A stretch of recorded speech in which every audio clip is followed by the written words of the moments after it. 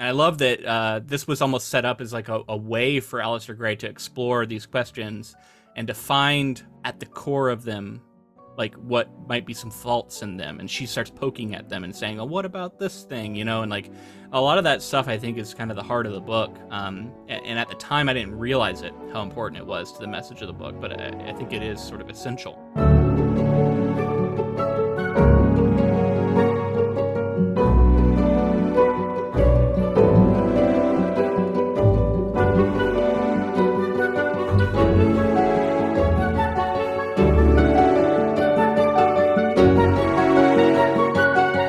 Welcome, friends, to episode 301 of the Ink to Film podcast, where we read the book and then see the movie. I'm writer Luke Elliott. And I'm filmmaker James Bailey. And this week we discuss Aleister Gray's 1992 novel, Poor Things. So what a weird book we just read.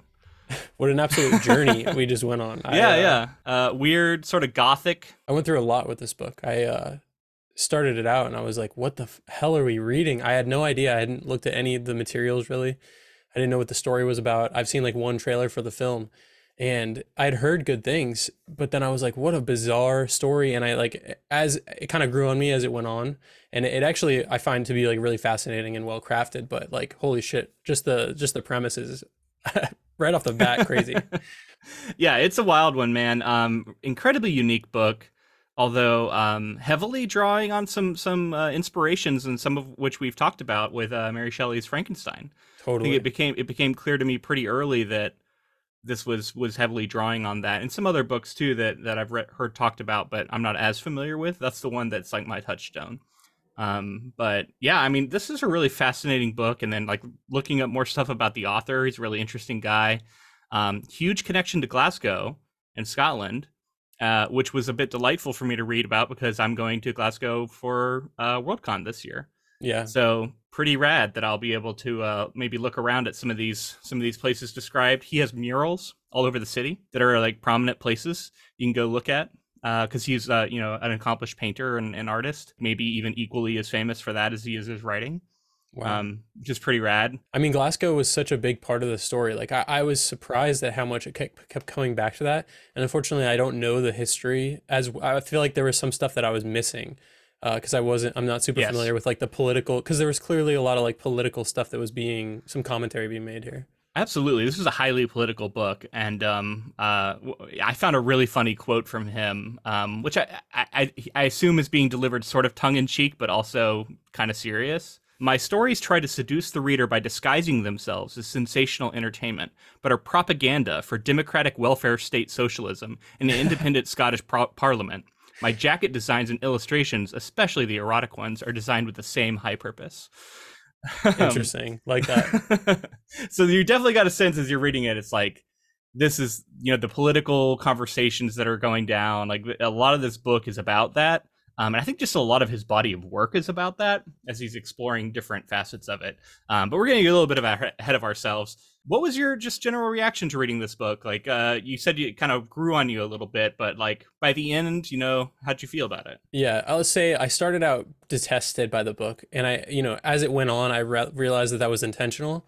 But what do you mean detested by the book? Like you just really didn't like it? I really didn't like where we were going with the story. It seemed like the male characters had so much like control over Bella, this Bella character, and then the way that it comes about and the way that she's infantilized because she is basically a child, and just the story premise from the get-go.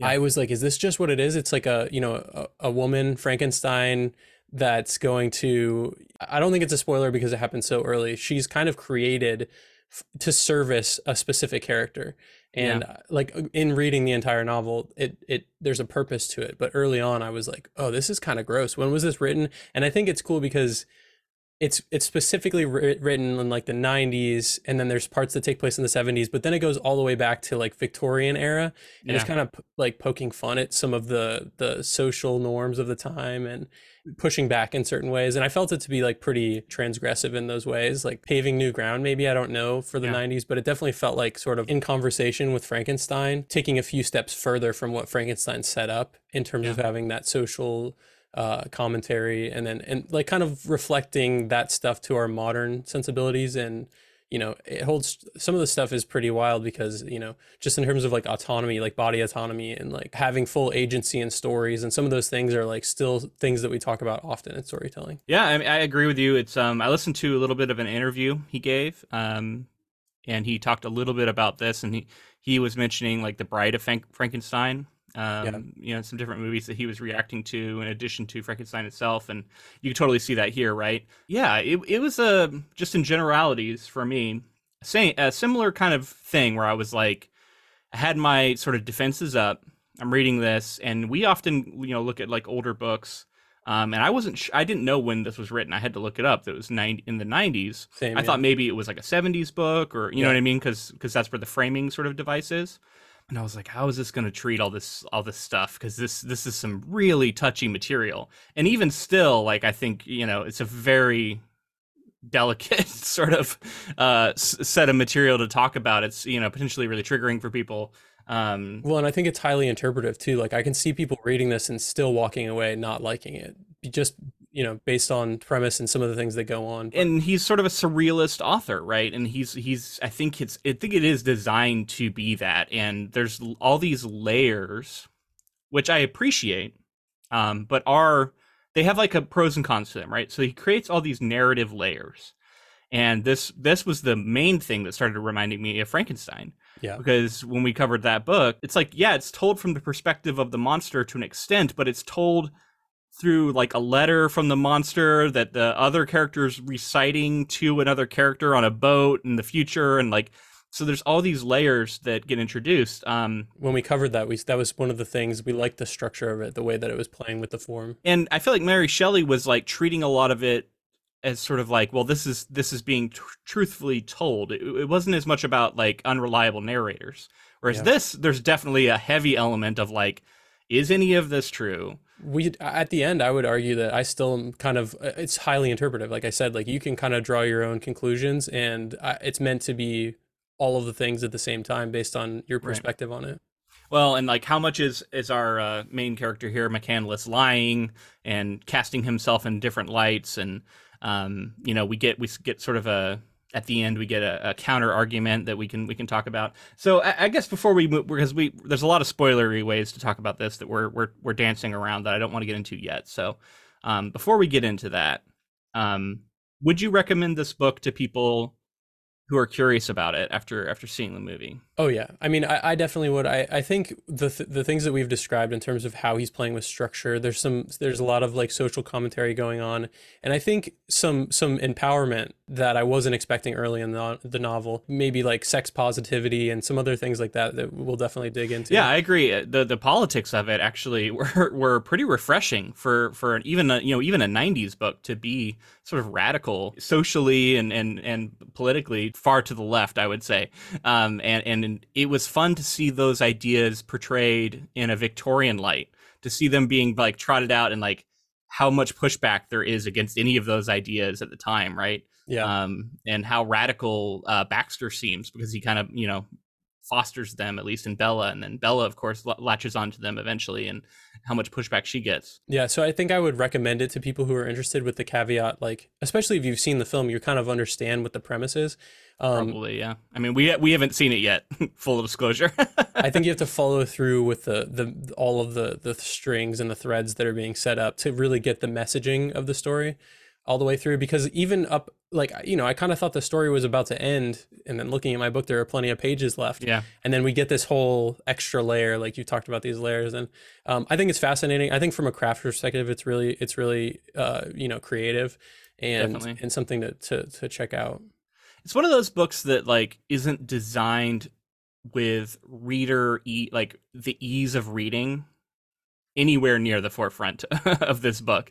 It's not as difficult as that might make it sound. In fact, once you get into like the narrative proper, it's actually pretty easy to follow. Yeah. But it is definitely written in a certain style, and it's got all of these layers and framing devices and all this like extra errata that is included in the book surrounding the narrative that complicates things and can be a bit off-putting. That's like when I was talking about the pros and cons, like there is a con to that, in that a lot of people will encounter this stuff and go like, what is this? I just wanted to read a book. This is weird. I'm going to stop. You know what I mean? Like, Well, but and to I those think people, I would recommend persisting, because I think there is a lot of value here. And again, I'm going to talk about this author and how important he is to Scottish literature. So if anything, if you're interested in that, he's definitely worth checking out. and to the people that maybe get a little bogged down by the structure of it and everything, I would also say I found it to be really funny. Like absurdist humor Yeah. is something that speaks to me.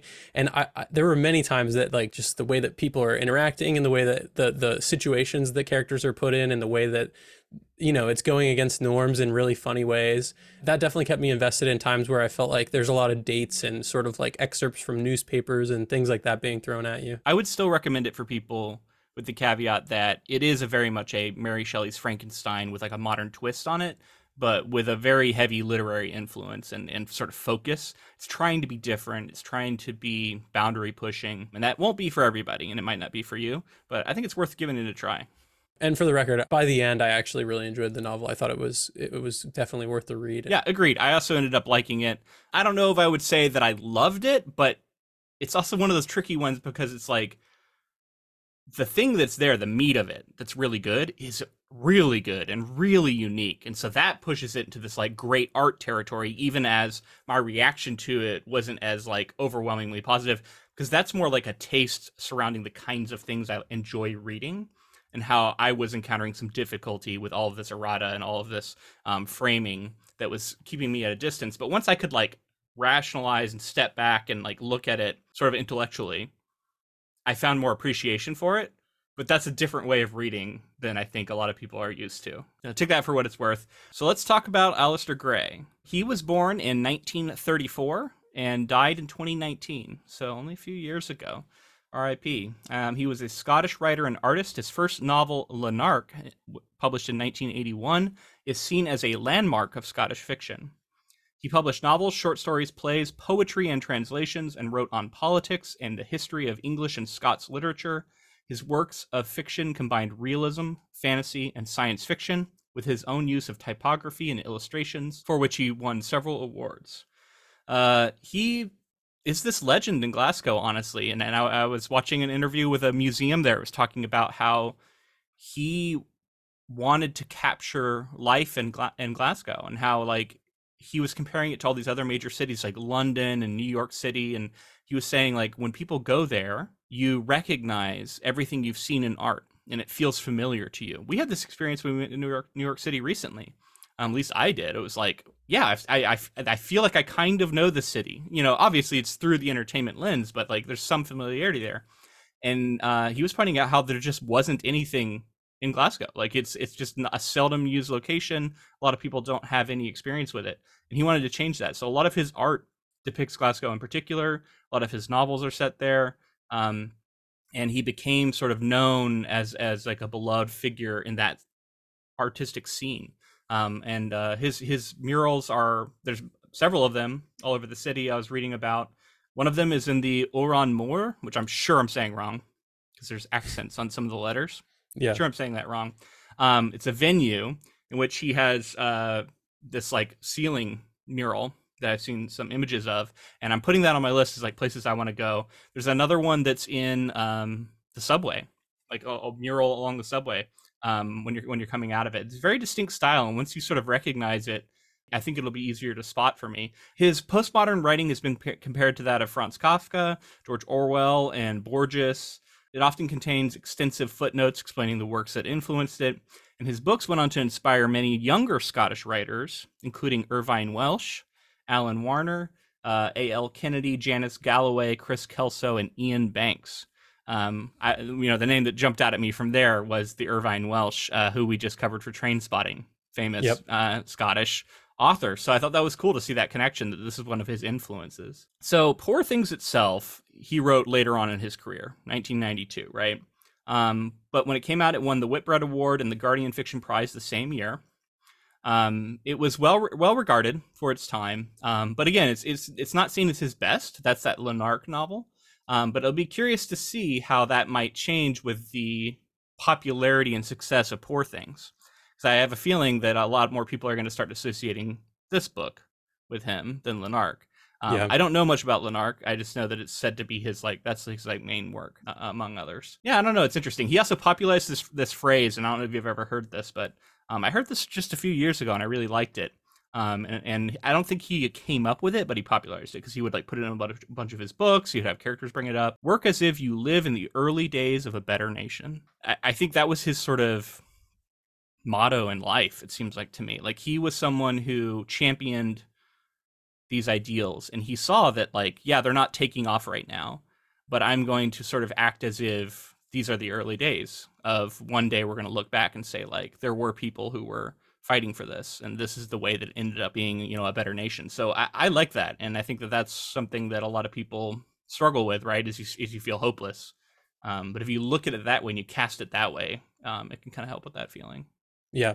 I mean, so many problems feel larger than their era, and then we look back at certain things and we're like, why didn't they just do this differently?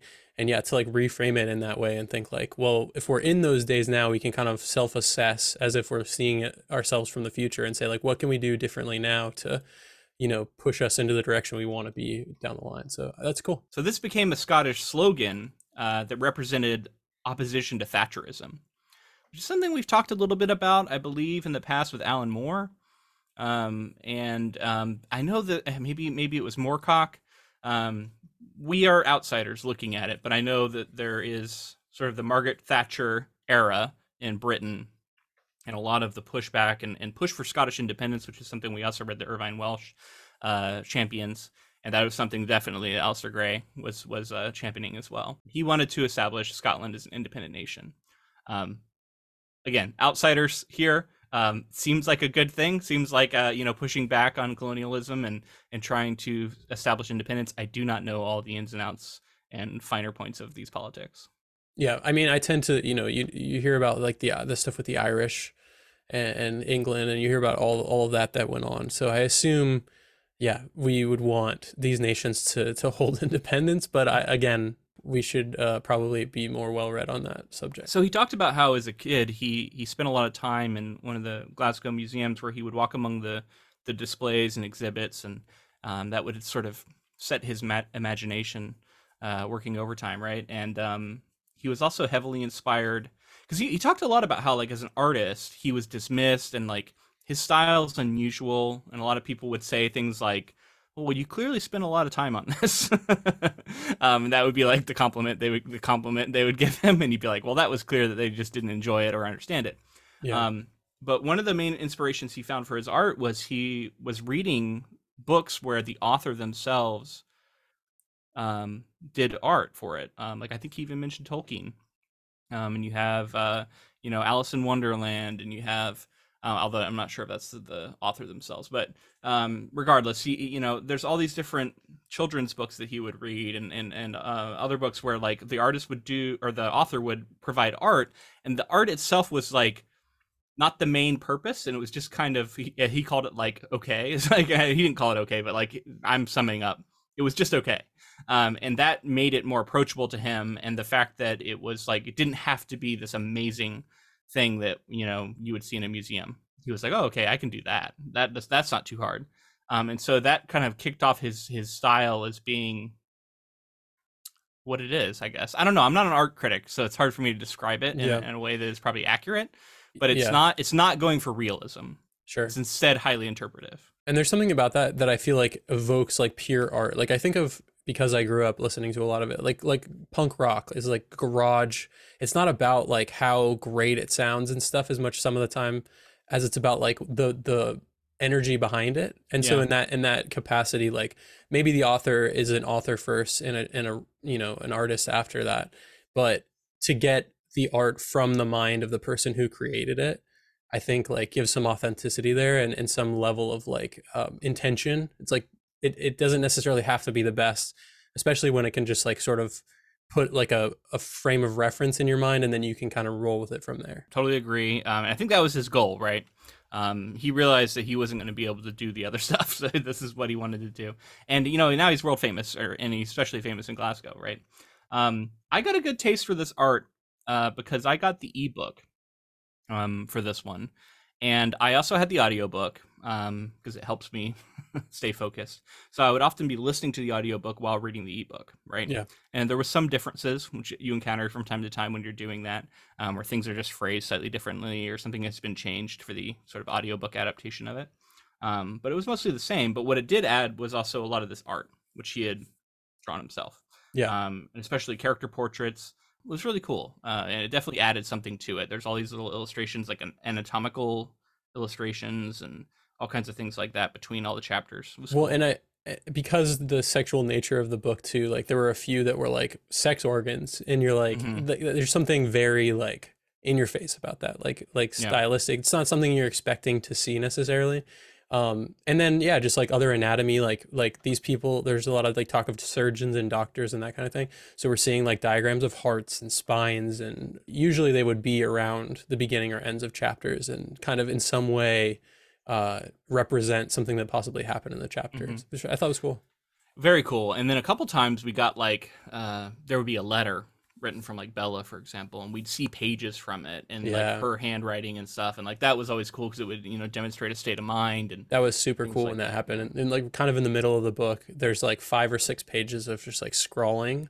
Yeah. And we can talk about like what that maybe meant, but it was cool to see. That's a cool thing to see in a book, because that's not easy, and it's not like it's that cost effective. It's easier to print just words on it rather than print art like that. All right, so I think I'm going to read a little bit of plot here, and we can talk about the book proper. I do love that he sort of presents himself as the editor of this book. Oh yeah, really part of the fiction of it. Like this is just something that like somebody else found, and he is now having the moment to curate as the editor of it, rather than the author of it. He says the author of it is McCandless. Yeah.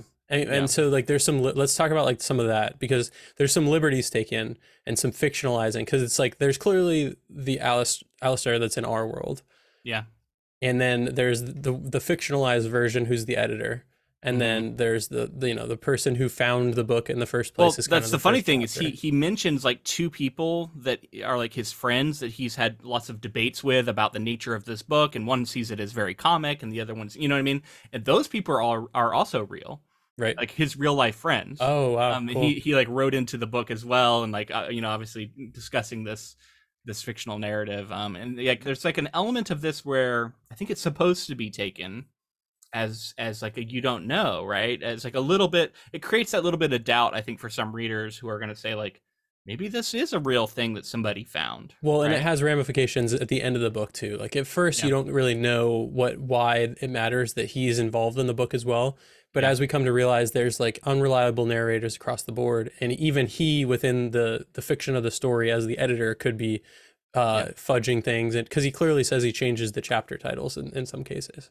Yeah. That's maybe not the only thing he's changing. It's a game of telephone, right? We're getting so many different versions, and you're left to interpret kind of what you think is the true story or meaning. Yeah, it creates a very interesting effect. So let's talk about the main body of the text, though, and that's what this plot's gonna at least at first focus on.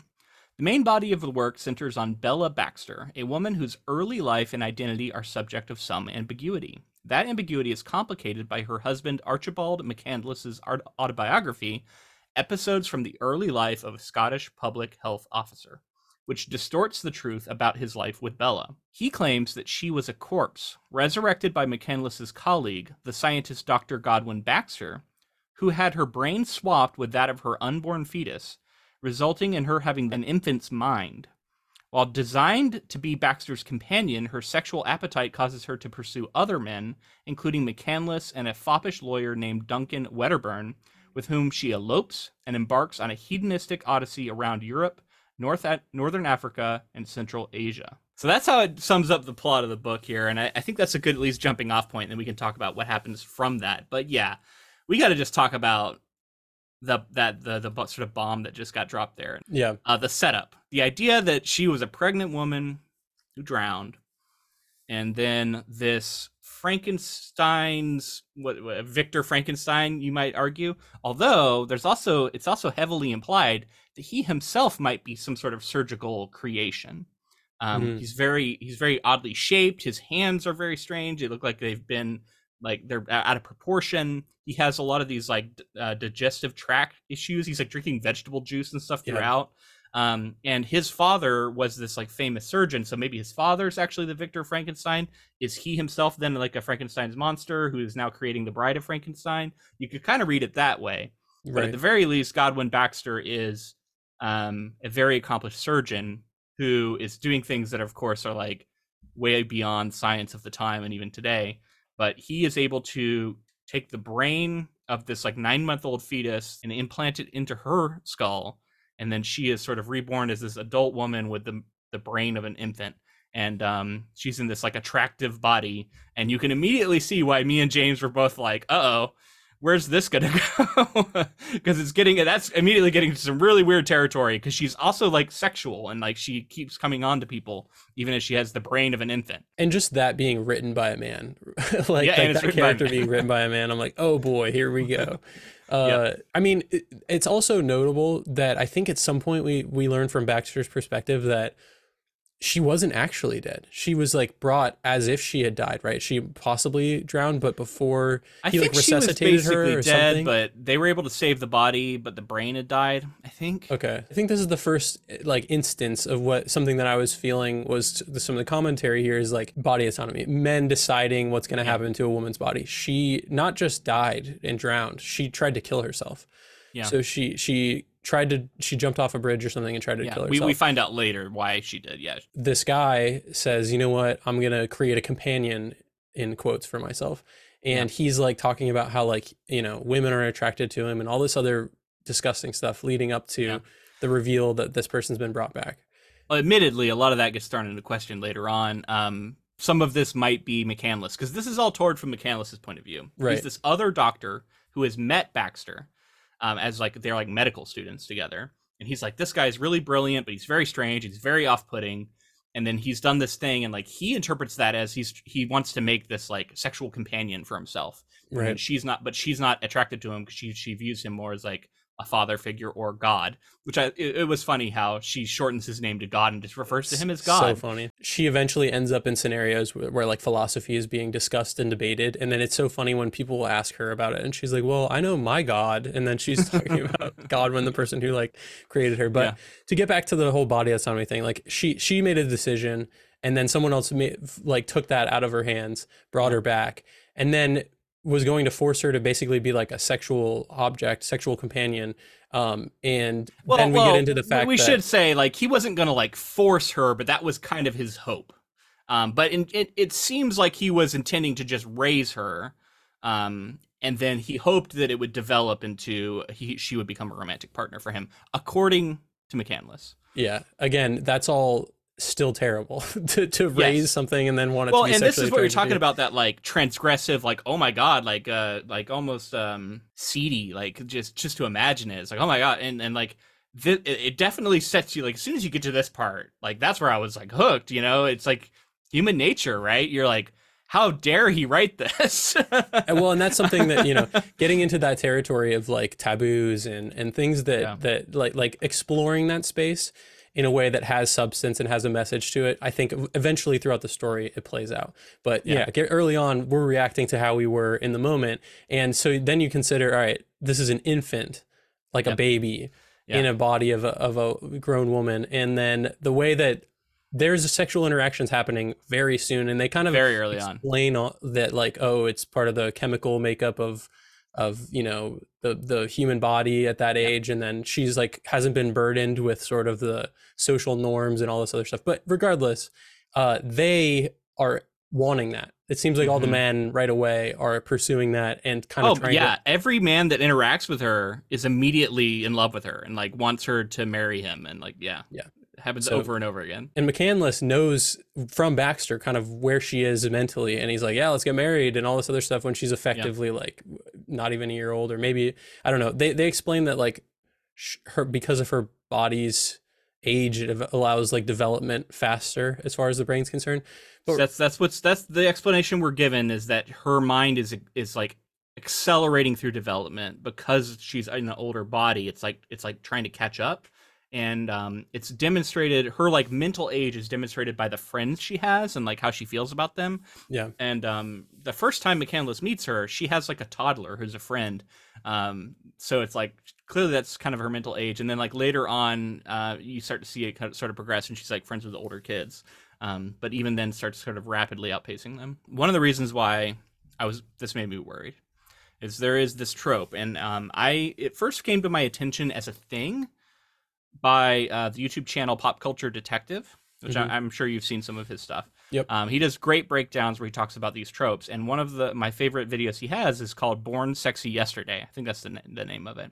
And it talks about the trope of the like childlike woman who's in an adult like sexual woman's body, and how this is a disturbing fantasy that plays out time and time again across media. You'd be surprised to see how often it seems to come up.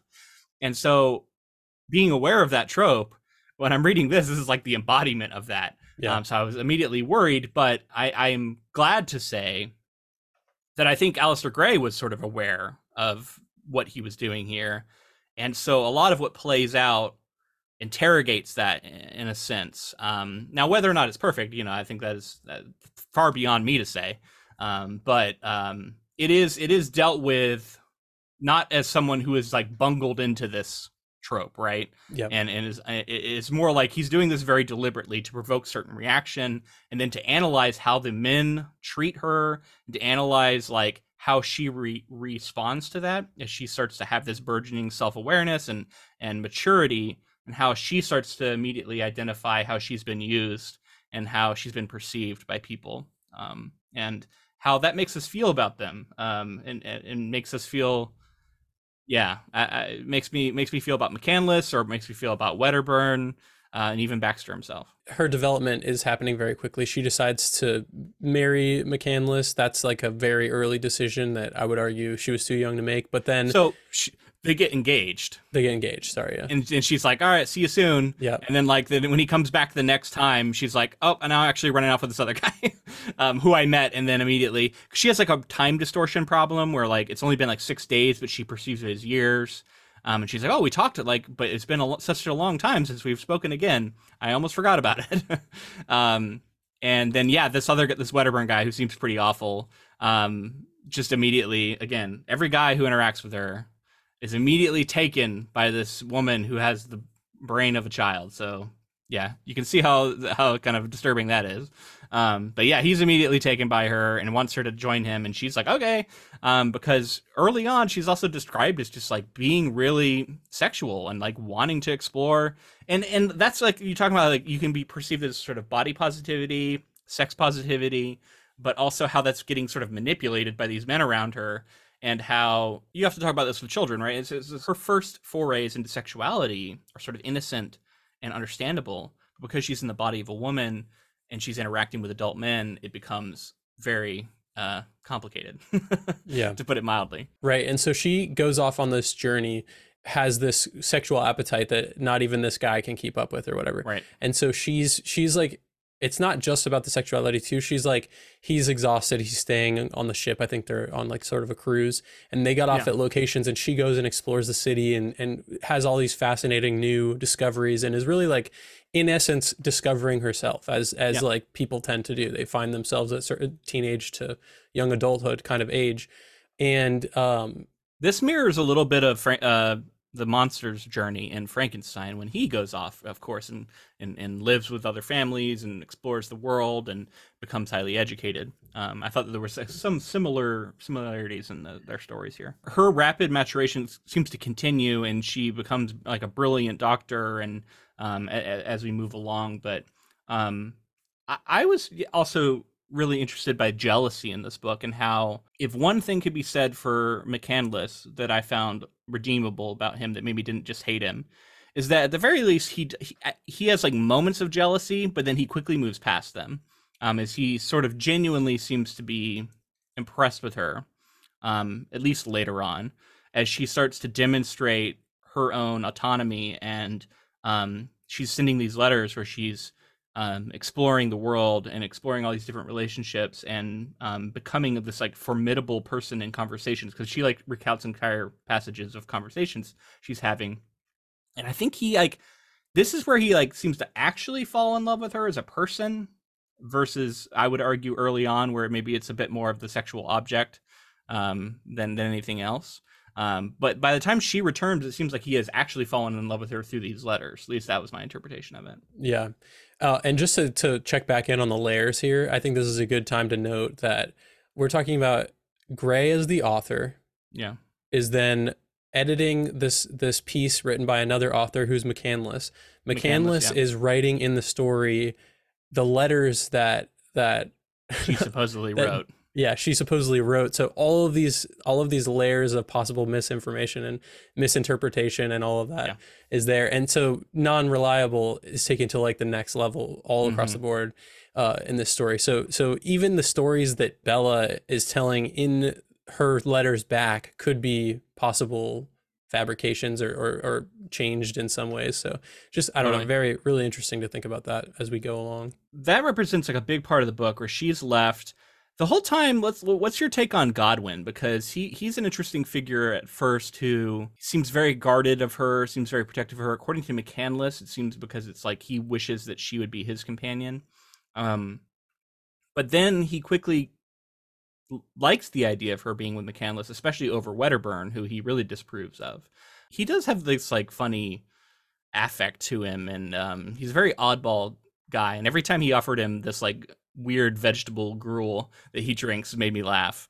There was definitely an element of humor there that persisted throughout that I did enjoy. Yeah, they talk a couple times about like McCandless and Baxter having dinner together, and McCandless has to sit like as far away on the table as he can because while he's eating or drinking, he's also ingesting some sort of like foul smelling liquids and things like that or maybe emitting an odor. It was implied, yeah. Because again, like it's kind of implied that maybe he himself is a surgical, creation. I do think there's some significant weight to that. I think that's possible. Yeah. Eventually they end up at this brothel, and I think this like does a lot. When you say they, Bella and Wedderburn and some of the men she's met along the way wind up at this brothel. Really interesting sort of moment where she puts the pieces together, I think, with a lot of like the sexuality, and then she's also had these conversations about politics and religion and I thought all of that was really rich, and honestly that's what this book is, right? It's very rich in terms of like all the layers that you're getting and the thought-provoking moments that are there, and again, this story is designed to make you think about think down different paths that you possibly haven't before. Well, if we unpack that a little bit, right, when we see her as younger in her mind, right, and she's talking to these men who at first are sort of treating her as if she is, completely immature, and they're like introducing these ideas to her, like, let me explain these ideas to you, right? And I love that when she's younger and less knowledgeable about the world, the certain ideas appeal to her, right? The idea that the world is great as is, the idea that like England is this or Anglo-Saxons in particular are these like superior race whose like job it is to go around the world and introduce them to the better way of life. And when she's this like younger maturation in her mind, she's like, oh yeah, that makes sense. Yeah, I like that. This is all great. But as she starts to becoming more and more exposed to the world, and she sees how much people are suffering, and she sees the effect that the colonialism has had around the world, she immediately flips, right? Or she starts to flip, and she becomes much more interested in socialism and anarchism and different things like that. And I love that it's like as she matures, so do her politics in that direction. Yeah, I think is a very specific message that Alistair Gray is putting on here, right? It's like, yeah, when you were a child, you might have thought these one things, but maybe as an adult, you should think differently about it. Well, and the commentary is made there too that like I think inherently prejudices are you're not born with those. That's something society puts on you, and so like the early on, they're appealing to a mind that isn't going to think deeply about them, right? So early on, Bella is like, I didn't think anything. I thought everyone was kind of on the same page, and I thought we were all the same here, and everyone's my brothers and sisters kind of thing. We're all family. And then they're like imposing all these beliefs and all this other stuff on her, and she's like, and it's funny, like I said before, when in talking about religion and some of these other things, she keeps saying like God, my God, and she's talking about Godwin, in a lot of ways, which just continues to be really funny. And she calls Candless Candle. My candle, yeah. She's his bell, and he's my candle, yeah. Yeah, there's just many moments that are very funny in these otherwise like very serious conversations. And yeah, so kind of imposing all that on this young mind, and then seeing a rational person with good morals sort of navigate that and make their own decision and find what the difference between right and wrong without Yeah. somebody explicitly telling them. I thought And in fact, they're telling her the wrong, like often the wrong things, and they're doing a great job of explaining them in ways, right? Like they're very persuasive, and I constantly was like, oh no, how much is she going to believe this, what he's saying, because he's saying it in a very persuasive way. And I love that this was almost set up as like a way for Aleister Gray to explore these questions and to find at the core of them like what might be some faults in them, and she starts poking at them and saying, oh, what about this thing, and like a lot of that stuff I think is kind of the heart of the book, and at the time I didn't realize it, how important it was to the message of the book, but I think it is sort of essential. Yeah. So a lot of that stuff, which is told multi layers down, right? Like we're deep in the, we're deep in the dream here, and multi layers deep. We're incepted like 5 layers deep. Yeah, and who knows how true any of this is, right? Of course, it's all fiction, but like even within the truth of the narrative, how true any of this is. So the brothel, I do think that's really important because finally she gets the influence of a woman. Now she's had one before, and she's throughout mentioned as having sort of what they call sapphic relationships. So she's clearly got she's at least bisexual or open to sex with anybody. And she has these different relationships, but those are so frowned upon for the time and not viewed as serious. So it's not something that she pursues. But she had this relationship with like a tutor or something at one point that doesn't work out. But then now she finally gets like another perspective from a woman who is like the madam of a brothel and has a very worldly sort of understanding of how men are and how the world is, and imparts a lot of that knowledge onto her after she's had all this, stuff from all these different men. She gets that perspective. I think that finally rounds her out in a way and gives her some perspective on her particular gender and the way that society views women, which is like finally the much needed context I think she needs. And it also provides some context for her for like sex and how men view sex and how women have can use sexuality, right? And she also for what a time works as a prostitute, so she sees that there is even a way to like the way that like currency is exchanged for sex in this scenario. I think finally shows her something about sex that she, I think up to this point, didn't really understand.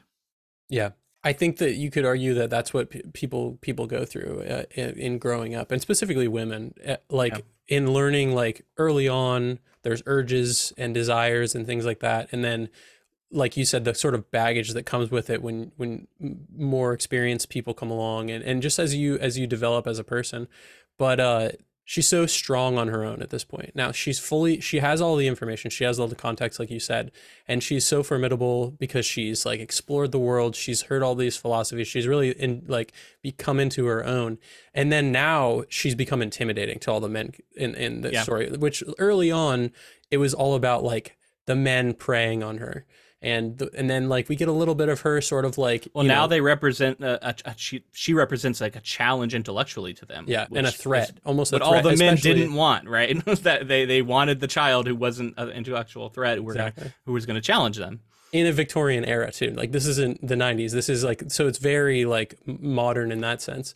And kind of poking at some of the things that went on. I did love to see the sort of pride it seemed like Baxter was taking in it, though, right? Like even as he was trying to treat things delicately because he knew that McCandless was in love with her, and so he was trying not to provoke jealousy as much as he maybe could. But it seemed like there was also a budding pride on his part as he was really admiring the woman she was becoming through the course of these letters. That was interesting to see. It makes me like Baxter a little bit more. Like, and ultimately, I did find that he was a sort of a tragic figure that I did like. And even as McCandless is also kind of a tragic figure that I found my way to having affection for. To really, I thought I was going to heavily dislike both of these guys. Yeah, I would say for me, the waters are still muddy there. Like their intentions in the setup, their intentions early on paint them as sort of like what their baser instincts or what the what they actually think, especially with Baxter being the one to create, because that's sort of the Victor Frankenstein, like the unnatural nature of getting into some of these sciences Yeah. and creating something like this against Although their if will. he himself is a monster created by his, the surgeon that was his father, then that it becomes more understandable that he would reach to this as a way to create a companion for himself, right? Like it's hard to blame the monster for creating the Bride of Frankenstein, right? A little bit, yeah. I don't know. I, Yeah. I think McCandless having all the information along the way too, and agreeing to a engagement that early. I guess you could say there were like They become arranged engaged marriages. when, yeah, that's There have true. always Yeah. been arranged marriages that kind of are like maybe age wise don't Yeah. match up well, and maybe you could say like in the Victorian era there's something like that. But for me, I was like, he has all the information and he's weird about it the whole way through. And yeah, he kind of develops into actually loving her for the person she is, Yeah. but at the Seems same like it. time, gray character for me. Of I'm course, not this is also his account of what happened, which true. is highly doubtful. But one of the things I will say about him is that, yeah, like he knows her mind is like maybe early teens. And I think that's the point at which they become engaged. And he proposes to her is like his ultimate love. So yeah, he knows. And he casts it as like he's like, well, she needs to be with someone like me. Like it's like clearly all these other men are like trying to not steal her away, but like she's going to be in a much worse situation with all these other men. So it's better it's me. Seems like it's sort of justified to himself a little bit, but also he's just smitten with her. Sometimes it doesn't even seem like he analyzes that for himself. Like, why do I like her so much? Like, and that never comes out. He never talks about that, right? He just does. I actually thought it was kind of strange. Again, because this is possibly all fictionalized that we're going to learn here in a minute. I thought it was very interesting. But within the narrative, right, yeah, within the yeah. narrative. I thought it was interesting that like in the end they end up together. Yeah.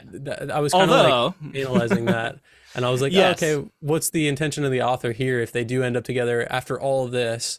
And yeah. then, But we got to talk about the last. We'll get to the last bit, but before we get there, let's focus on this final scene, which I think is going to be a really huge moment in the movie. I assume so. It's worth talking about here. It's the sort of climax of this main narrative. That's when she comes back. They go to have their wedding, and then at the wedding shows up her former husband and her father from when she was Victoria, before she was Bella Baxter. And they're there to say, hey, you can't get married because you're married to me, this general. And that sets up this confrontation almost that happens back at Baxter's home, where he has them all over and they sit down to talk about it. And we get the story about Victoria and her life and Victoria Blessington, and like talking about layers, right? It's told to us from the men who are at the heart of it, who are the most likely villains in her life, right? Her father, who refused to help her at her most desperate time because he found like pregnancy icky, was like one of the main reasons he gave. He was like, oh, she was really pregnant. I didn't want her to be around. And, she had like come to him in desperation, right? And she was so depressed and driven away from this man, this general, who we learn is like not a good dude, was like kind of a war criminal. And he is the one who is recounting to us about like her life and how, oh yeah, she totally loved me and this is what she was. Oh, she was sex obsessed. That was her main problem. And yet he was like having affairs on the side with like servants, or abusing servants. So it's all unreliable, right? Like nothing they're saying can be taken on face value, and yet we are learning about her between the lines. And that's some of the like cleverest writing to me. I really love that, how we're learning about the woman that she actually was by understanding that these guys are lying, or they're at least like distorting the truth, right? To try and tell a version of it that makes them look good. And I love that our characters are clever enough to see through it, because all of them, to some extent, like there's like they're giving looks to each other, McCandless and Baxter, where they're like, "This is not true." Like clearly this man's lying. And then Bella, of course, throughout, she's eating it up. She's learning about her former self, but I think she is so smart at this point.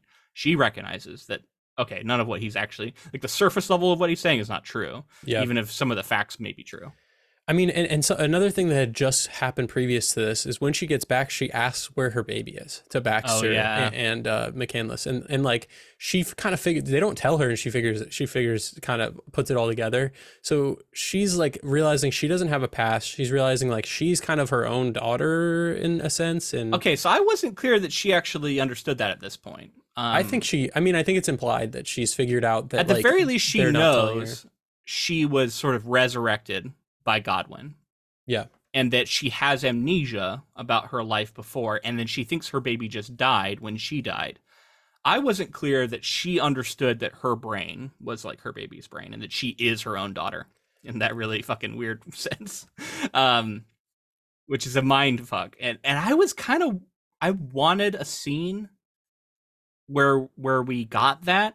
That was one of the things that I would say I thought was kind of missing, because she's brilliant at this point in the story, and throughout to an extent, but like at this point she's developed into this like brilliant woman, and I wanted to know how she would feel about that reveal. And right. I got, maybe you can interpret that she was guessing at it, but she never like said like, that's who I am, this is how I feel about it, and maybe that's just too big of a question to have her grapple with. And I don't know. And we get some sense of it in the final letters, but it's dismissive, and we'll get to why. But you can maybe read between the lines, because a lot of this book is about that, like, what is actually happening behind what is being said, right? And what's the motivations of the person writing it, Right. and Yeah. for that example, McCandless here throughout is trying to make himself look good, so he does come off as somewhat sympathetic, but he's the one writing the book about himself. So She's surpassed, I think, everyone else in the story as far as like autonomy and what she's like, the way she impacts what goes on. So like this guy is like, come back with us, and there's all these debates that go on as far as yeah, like there's lawyers and people involved and who's in the right and who can have her basically. yeah, And then exactly. She's a possession at this point. They're trying to determine who owns her. and eventually she's like, I'm going to make the decision. She kind of makes the decision. She's like, I'm staying here. I don't want to live in, I think she even calls life with that general a prison or something like that. Yeah, And so she makes the decision to stay there with Baxter and marry McCandless. And then this General Blessington pulls a gun and yeah. holds everybody up, and then ends up shooting her in the foot because she kind of like stands up and runs in. She like grabs the gun from him, and it like goes off or something in the process of her taking it from And then him. only Yeah. then do all the men kind of react, right? Like she's again the first person to take action here and like take. So we've seen this character develop from like seemingly a child to now taking full control of the narrative. And again, it's all up to the interpretation of what McCandless is writing. But I thought cool to see that she stood up for herself in this narrative, and then also kind of made her own decisions whether I feel like she should be with McCandless or not. That's I guess not my Yeah. place to say, but I just felt like it was weird even at the end that they ended up together. But Well, yeah, but we'll talk about the final letter. So yeah, this big reveal. She takes the gun, she fires the rest of the shots into the fireplace. But really, the big moment is when she reveals that she knows something about this general, that he is actually this infamous customer of the brothel in which she worked at, where he would come in and like get into the most like depraved things, right? And he, at the very least, would be very embarrassed to have these details become public. And her knowledge about his intimate, proclivities, is enough, I think, to make him back off. And that's ultimately how she's able to get him to leave her alone and to allow this to happen. Because yeah, he seems like he's a pretty awful dude. It seems like he is abusing, his servants, and was clearly a terrible husband. So, yeah, she ends up sort of winning there and getting her own way. But that sort of winds up being the end of this nested narrative. And then we get a bunch of this errata afterwards, where it's a lot of like clarifying facts, talking about things that are definitely true, and like here's what we hear about the fates of each character. I guess we should say that. Supposedly Blessington shoots himself, off in his home. Godwin eventually succumbs to like this illness that he's had for a long time. yep.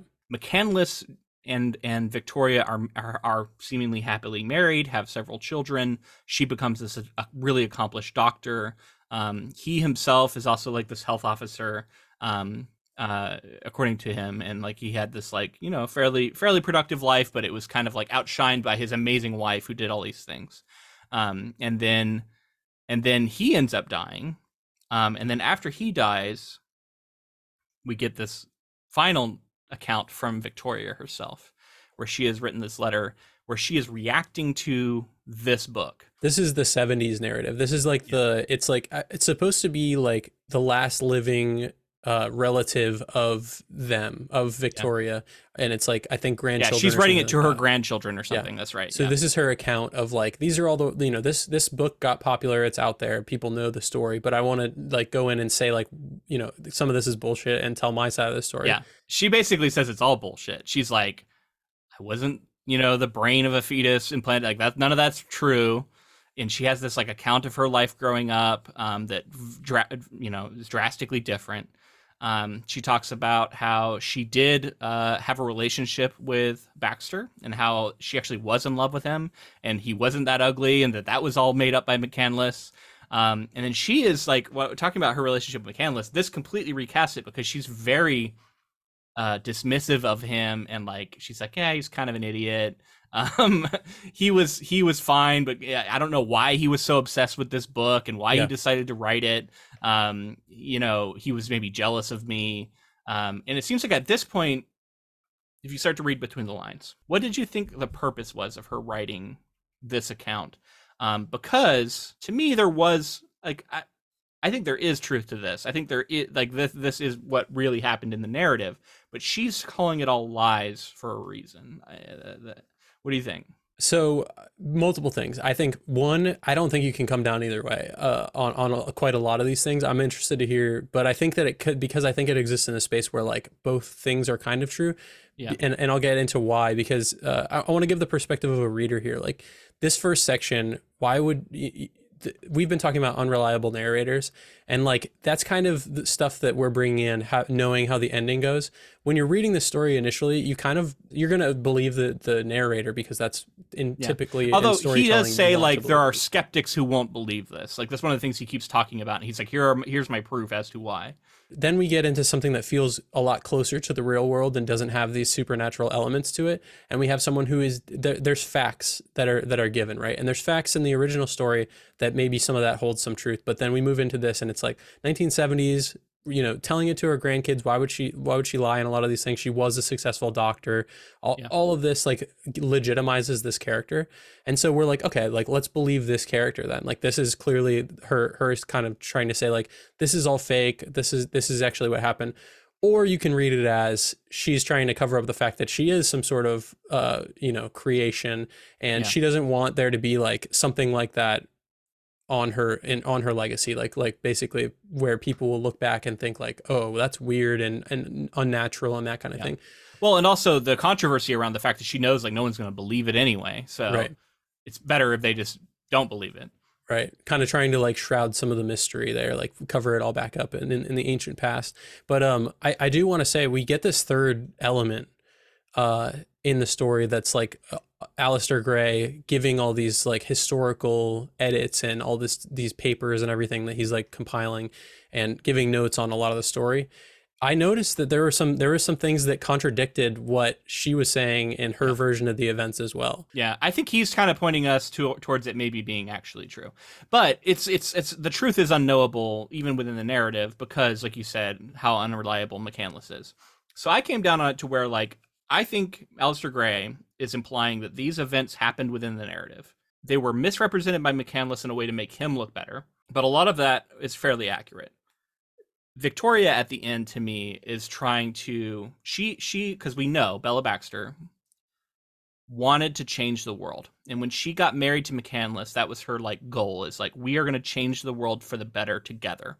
And then that became her life through the things she did as a doctor, but also politically. She was like constantly lobbying. She was this like well-known socialist, and she was trying to change the world for the better. And then she, even at the end of her life, there's like this big political win, and she's like, this is going to change everything. Glasgow is going to be on the right, on the right path now. Scotland's on the right path now, and I'm not going to believe anybody who says otherwise because I want to die happy. Well, and I think she's like a well-known like suffragette, like women's rights, like sort of like feminist in that community as well. And at this point, her husband has died, and she now is in another sapphic relationship, which I thought was interesting. How once again it comes back to that, and she. Yeah, she lives alone with all her dogs, which was also an interesting echo of like Baxter. Mm-hmm. She seems kind of like Baxter like at this point. She's this renowned surgeon who lives with all of her animals. But again, I think she is trying to unmuddy the waters when it comes to her legacy, because what she ultimately cares about is what she does later in life, like her later works, right. her role as a doctor and as a political figure, and she doesn't want that to be tarnished by what may have been her origin. So she's distancing herself from all of it, calling it all lies. And I like that, because that underlines that ultimately for her, none of that's important compared to like what I did later in life and what I'm doing now. Yeah. Right. And so that to me is the motivation behind those final letters. Even as like, yes, maybe there is some inaccuracies that she's rightfully pointing out, but maybe there's some other things that are true that she's calling inaccuracies.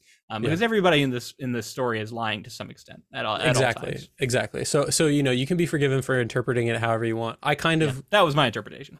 I kind of line up with what you're saying as far as like, I want to believe that some of this stuff happened, but there's then a part of me that also doesn't want to believe some of the kind of disgusting stuff that went on, like how she was treated and that kind of thing. Well, but it also helps with like the idea that like this was all written by a man, and like maybe some of this stuff is from a male perspective. Sure, male gaze, voyeuristic kind of look at it. It gets away. It puts that onto McCandless. It's like, no, that's not Aleister Gray. That's how McCandless was interpreting it, because he was, this fucked up guy. Right. So he kind of like is creating like a distance between himself and that potential criticism. In kind of a brilliant way too, like to kind of walk the razor's edge of telling this kind of story and obviously giving it the social weight that it deserves in really cool ways. But I also love in her kind of takedown of McCandless's recounting of the events.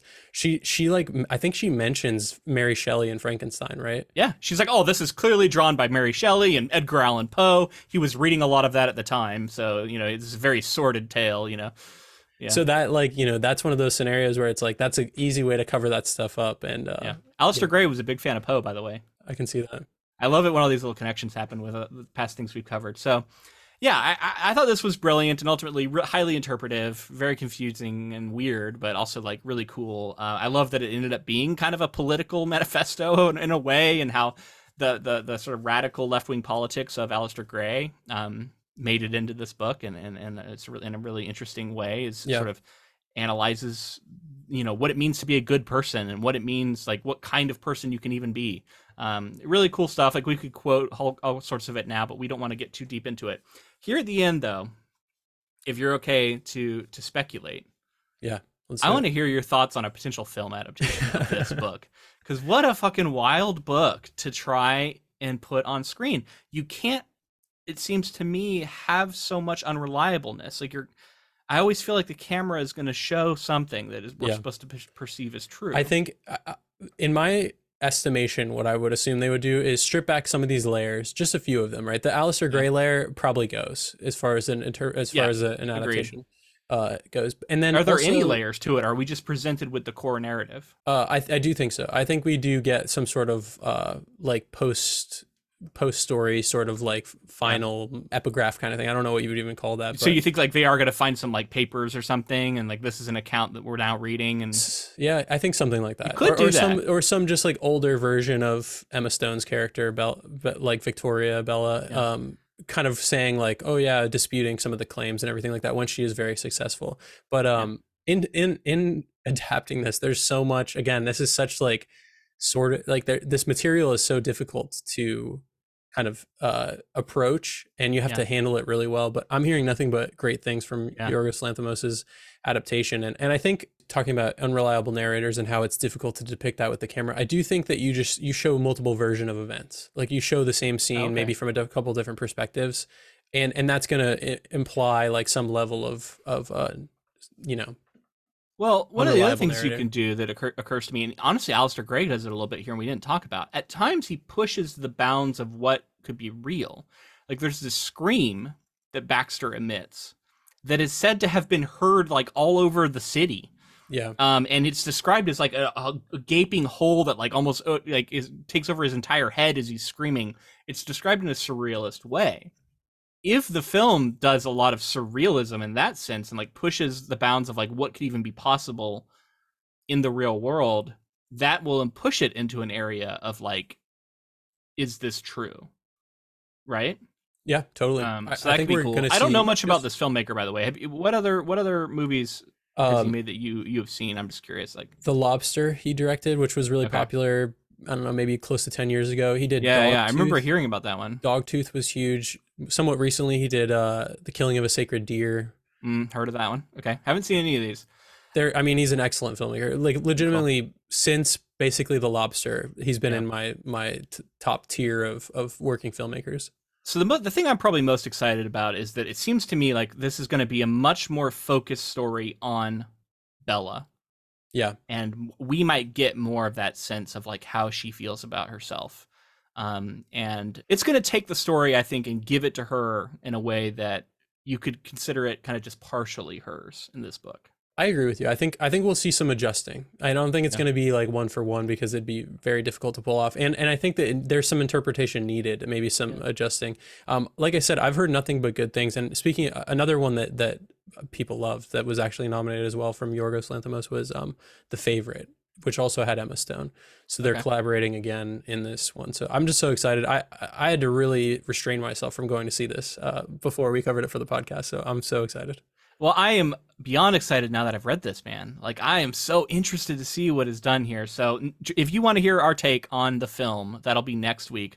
So make sure to join us for that. If you enjoyed this episode and you enjoyed our coverage of Poor Things, let us know in the form of a rating and review on whatever app you're listening on. And if you're on YouTube, make sure to subscribe and leave us a comment. That helps, with the algorithm. But also, we like to read them and we like to engage with people and let us know your thoughts on this book. And maybe if you've only seen the movie and you hadn't read this book, like how does this strike you? I'm really curious to hear from people. And be sure to connect with us on social media. We're on Facebook, Twitter, Instagram, all of those at Ink to Film. We're also on TikTok and YouTube Shorts and all the other stuff. So make sure you find us wherever you can. Blue Sky. Also, if you would like to support this podcast in another way, we have a Patreon, patreon.com/inktofilm. And on there, you get tons of bonus content, including, alternate adaptations that we've covered for like our mainline ones on the feed. So it's a great way to support us financially and helps us keep this thing going. And thank you to Ross Bugden for the use of our intro and outro music. All right. That's going to be it for this week. So until next time, keep adapting.